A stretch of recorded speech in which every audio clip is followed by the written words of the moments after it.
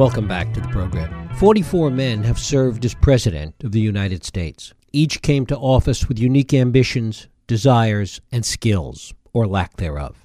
Few sought the office as passionately and as desperately and came as far to achieve it as Richard Nixon. The real tragedy is that passion, that desire, that ambition, coupled with his setbacks along the way, sowed the seeds of its own destruction. Perhaps if Nixon had been elected in 1960, both Vietnam and Richard Nixon might have evolved differently, and the world today just might be a different place. Such is the power of the character of the people that we place in that office. My guest, Pulitzer Prize and National Book Award-winning author Tim Weiner, ties all of the Nixon threads together in his new book, One Man Against the World. Tim Weiner is a former national security correspondent for the New York Times. He's the author of Legacy of Ashes, The History of the CIA, which won the National Book Award, as well as the books Blank Check and Enemies, A History of the FBI. It is my pleasure to welcome Tim Weiner back to this program to talk about One Man Against the World, the tragedy of Richard Nixon. Tim Weiner, thanks so much for joining us. Thank you, Jeff. It's great to have you here. I want to talk, first of all, we know so much about Nixon, so much has been written about him over the years.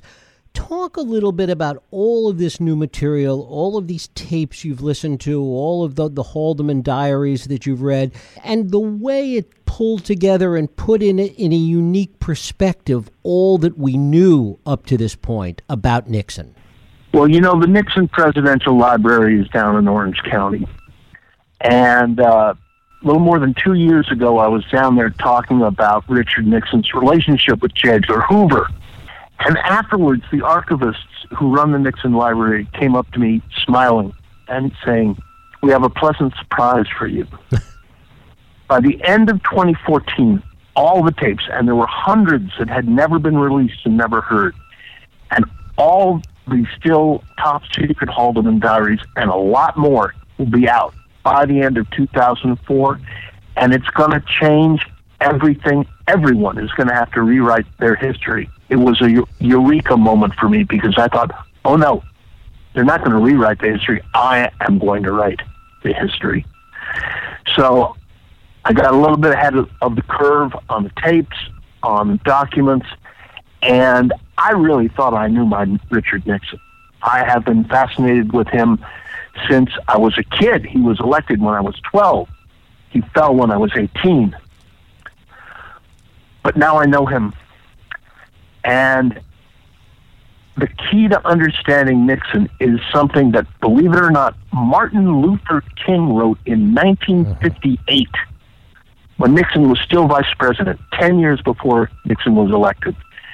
And Dr. King wrote to a friend, and I quote, "Nixon has a genius for convincing one that he is sincere. If Richard Nixon is not sincere, he is the most dangerous man in America." Now, Nixon had that genius, but he was also a very dangerous man. The other part of the core of Nixon, and you talk about this really early on in One Man Against the World, is this inherent disconnect between who Nixon was, what he did, who he was, and how he saw himself. And that disconnect, that fracturing, is so much a part of what drives all that bad behavior, it seems. Well, he saw himself as a great statesman, as a general who could command the globe, and not just the leader of the free world, but in his words, the world leader. Problem. Richard Nixon never trusted anybody. He didn't trust his Secretary of State, Secretary of Defense, the head of the CIA, all the generals and admirals and commanders and diplomats and spies who were trying to come up with a winning strategy in Vietnam. And he was alone with his thoughts. Only he knew what he was going to do. And he could not come up with a winning strategy in Vietnam.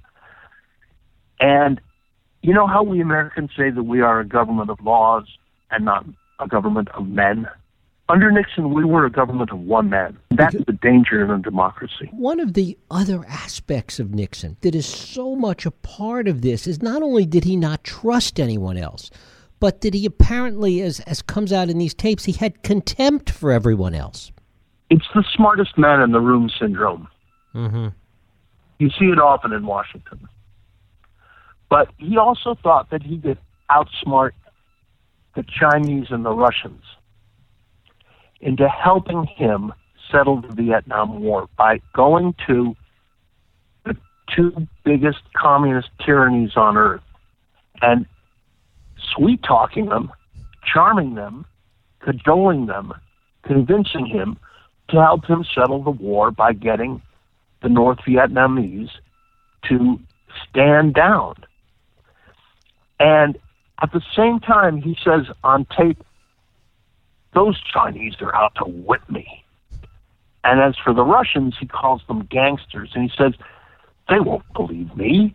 You see, they really think I'm a tricky bastard, and they're right. And these words come from a man who had been known for 20 years as Tricky Dick.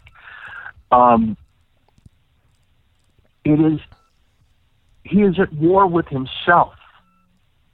He wants to come up with a winning strategy in Vietnam, but he's fighting on two fronts. In Vietnam, he's using B-52 bombers. At home, against his domestic political enemies, who were numerous and included, the entire Democratic Party, everybody who was against the war in Vietnam, and quite a few number of other groups, racial and ethnic groups. He used a different weapon, not bombs, bugs, break-ins, black bag jobs, burglaries, and political blackmail. I finally understand after listening to these tapes that without Vietnam, there would have been no Watergate. Which really raises the question, and I know it's speculative, but you can't help thinking about it in the context of this. What kind of president Nixon would have been, how Nixon would have been different had he been elected in 1960? That is one of the great counterfactual questions of all time. As you know, he lost that election by about 118,000 votes, some of which may have been stolen. In Chicago by the Democratic machine there, and in Texas, where LBJ, JFK's running mate, held sway. We almost, and Nixon considered it, had a Bush v. Gore contest in 1960. But Nixon decided against it because it would rip the country apart. Had Richard Nixon been elected in 1960, he would not have had to engineer the greatest comeback since Lazarus, claw his way back into power, and then fight with every ounce of his strength to win a landslide in 1972. And this is where the dirty tricks and the dirty money and the gutter politics really come out. Earlier than that, if you look at Nixon's career in California, even before he became vice president, in terms of the way he ran elections, the way he ran, you do get a sense of what we now know to be Nixon. It's not that these things didn't exist before. Well, that's where he earned the nickname Tricky Dick, didn't he? Right. Running first for Congress in Orange County against Jerry Voorhis and smearing him as a socialist, and then running for Senate against Helen Gahagan Douglas and smearing her as a communist, and winning, and then 2 years later, before his 40th birthday, he's the vice president of the United States under General Dwight D. Eisenhower.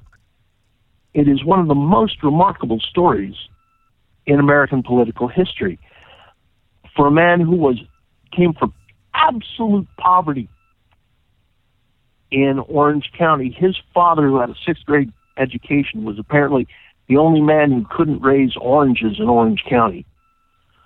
And he grew up poor. He was one of 5 brothers, each named after British kings. And like a king, like a Shakespearean king, he fell by his own hand. Talk a little bit about the political genius of Richard Nixon, the genius that got him to be vice president, as you say, before his 40th birthday, and really the way in which that failed him in those later years. Nixon had a grand vision. He didn't have a secret plan to end the Vietnam War before he was elected. That's a myth. Right. The plan that he had was that he was going to play Russia and China against each other and then play both of them against North Vietnam and settle it all in one grand bargain.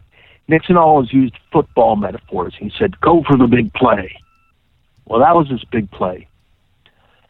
And it didn't work. The vision that you could end the Cold War, okay, by going to China, by going to Russia, by settling the war in Vietnam, that was genius. The way in which he executed this strategy and the way in which Henry Kissinger, as his tactician, executed this strategy was a disaster.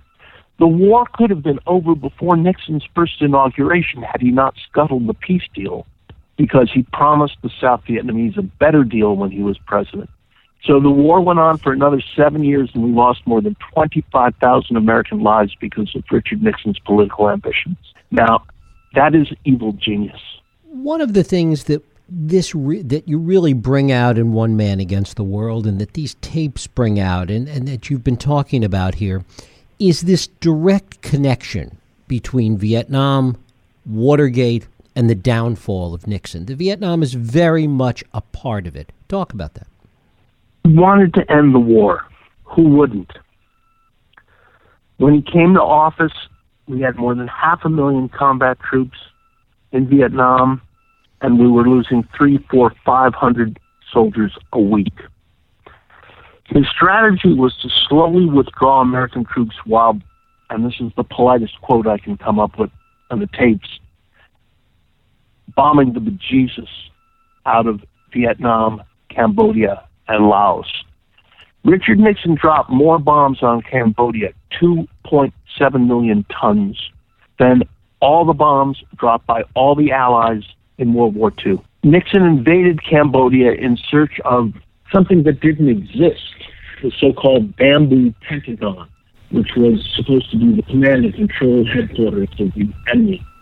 So we invaded Cambodia with American troops. The campuses explode, the National Guard shoot 4 kids at Camp State, and the country's torn apart. Nixon's campaign slogan in 1968 was "Bring us together." He achieved the opposite.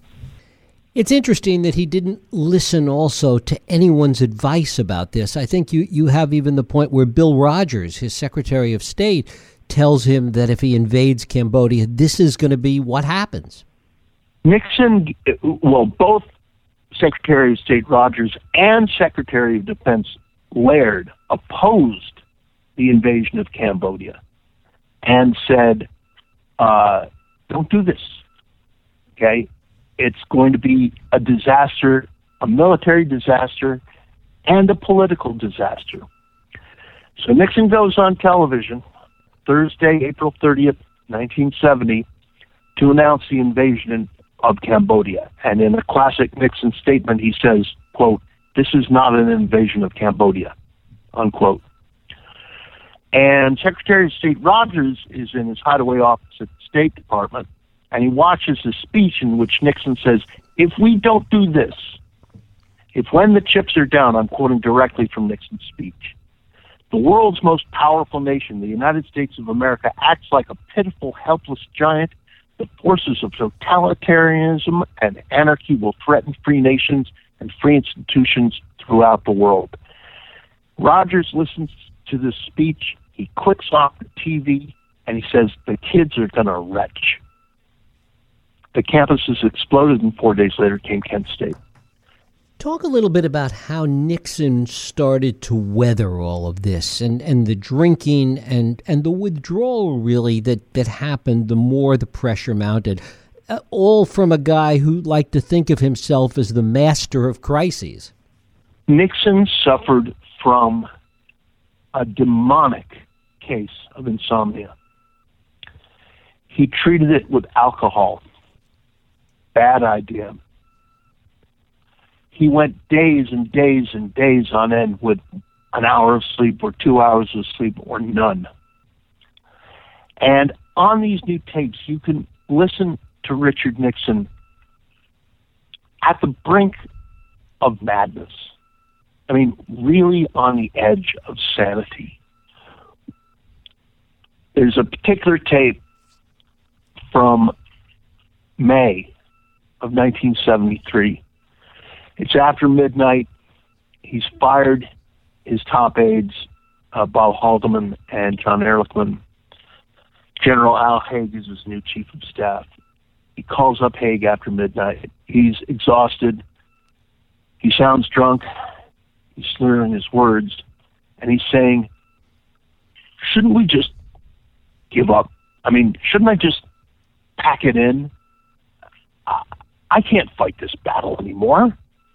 I can't fight the damn battle. But he did. He had to. And he had to fight it alone. And he did for 15 more months. One of the things you point out as one of the other reasons that he fought this battle alone is really where things stood at the time, which we tend to forget about, in terms of the line of succession if Nixon had resigned or been thrown out earlier. Well, we had kind of a constitutional crisis going on in the fall of 1973, which was that the Vice President of the United States, Spiro T. Agnew, had just pleaded no contest to a charge of failing to pay taxes on bribes that he had been taking as Vice President.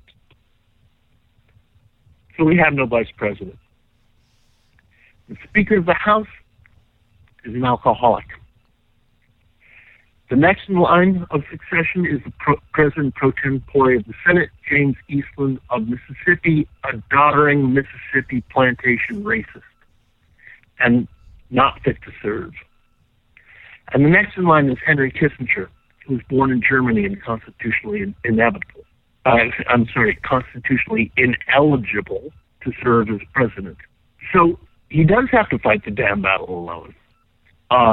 And then just a few days after Agnew resigns, the Attorney General turns to his newly appointed deputy and says, we've got a problem worse than Agnew. And the deputy says, that's not possible. And the Attorney General, Elliot Richardson, says, yes, it is. The president wants to fire the special prosecutor of Watergate, Archibald Cox. Nixon had signed a deal saying he could not fire the special prosecutor, Archibald Cox. Only Richardson, the Attorney General, could. Nixon orders Richardson to fire Cox. He won't do it. He resigns. He orders the next in line, the Deputy Attorney General, to do it. He won't do it. He resigns. The next in line is the Solicitor General, a name that may ring a bell, Robert Bork. He fires Cox. And then the president is constantly getting loaded every night during this month of October. And this is where you have this nuclear crisis going on with the Soviet Union, where the Arabs and Israelis have gone to war. The Soviets are shipping nuclear warheads into the Mediterranean. And Nixon is upstairs in the family quarters in the White House, stone cold drunk, knocked out.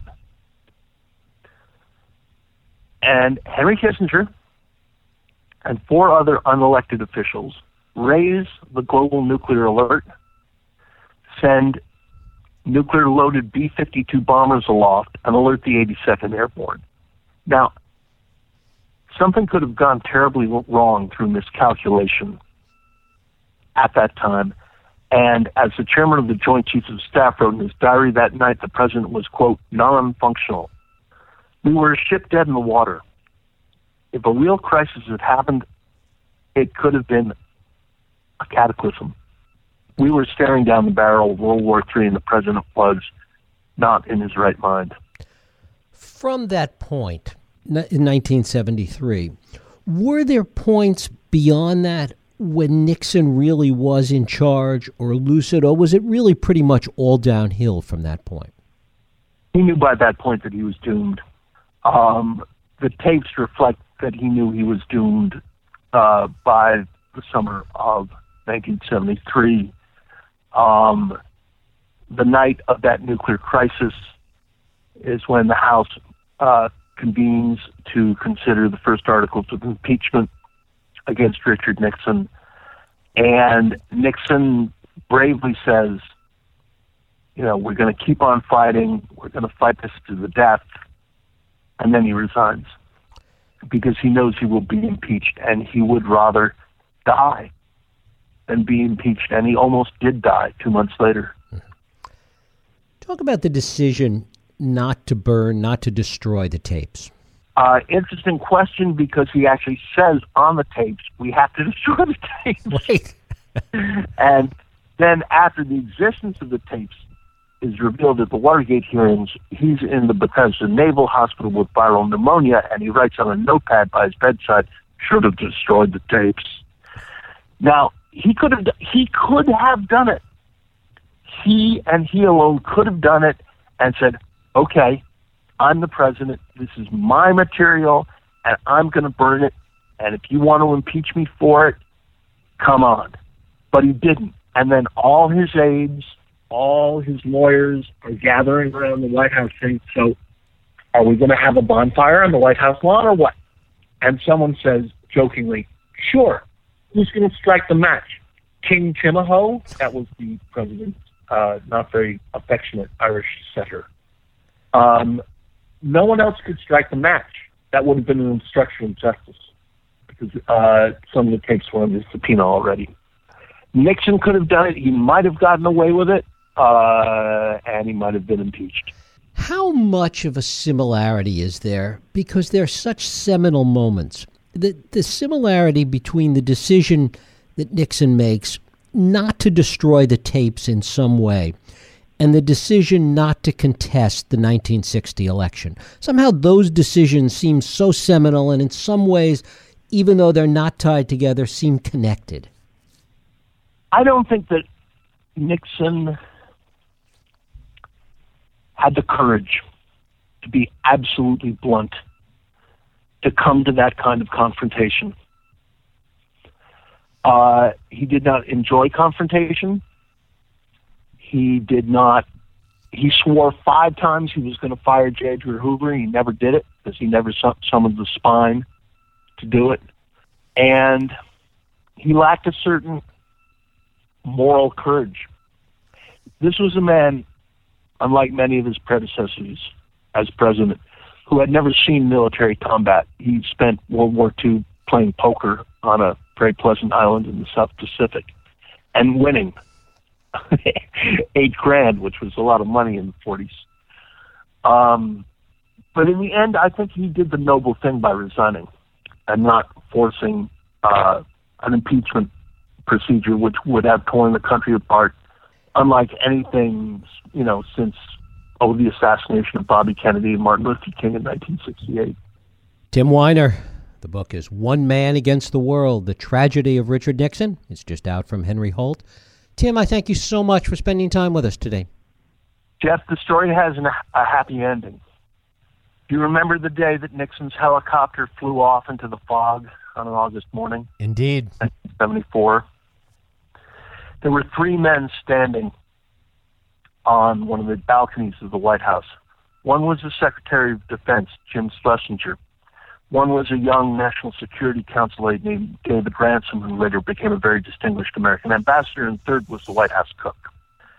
Schlesinger takes his pipe out of his mouth, bangs it on the railing to empty the bowl, and says, well, it's an interesting constitutional question, but I think I'm still the Secretary of Defense, so I'm going back to my office. And he turns to the cook and says, what are you going to do? And the cook says, I'm going to go prepare lunch for the president. And young David Ransom says, of course, the king is dead. Long live the king. This wasn't a matter of abstruse arguments over constitutional privileges. Our state was going to carry on, and the president, Gerald Ford, was going to want lunch in about an hour and a half, so the cook went off and prepared it. And Ransom recollected, I've always thought that was something very important about our country. We may stumble, but we don't fall. Tim Weiner, I thank you so much. Yeah, I enjoyed it. Okay, take care. Thank you. We'll take a break. I'll be right back.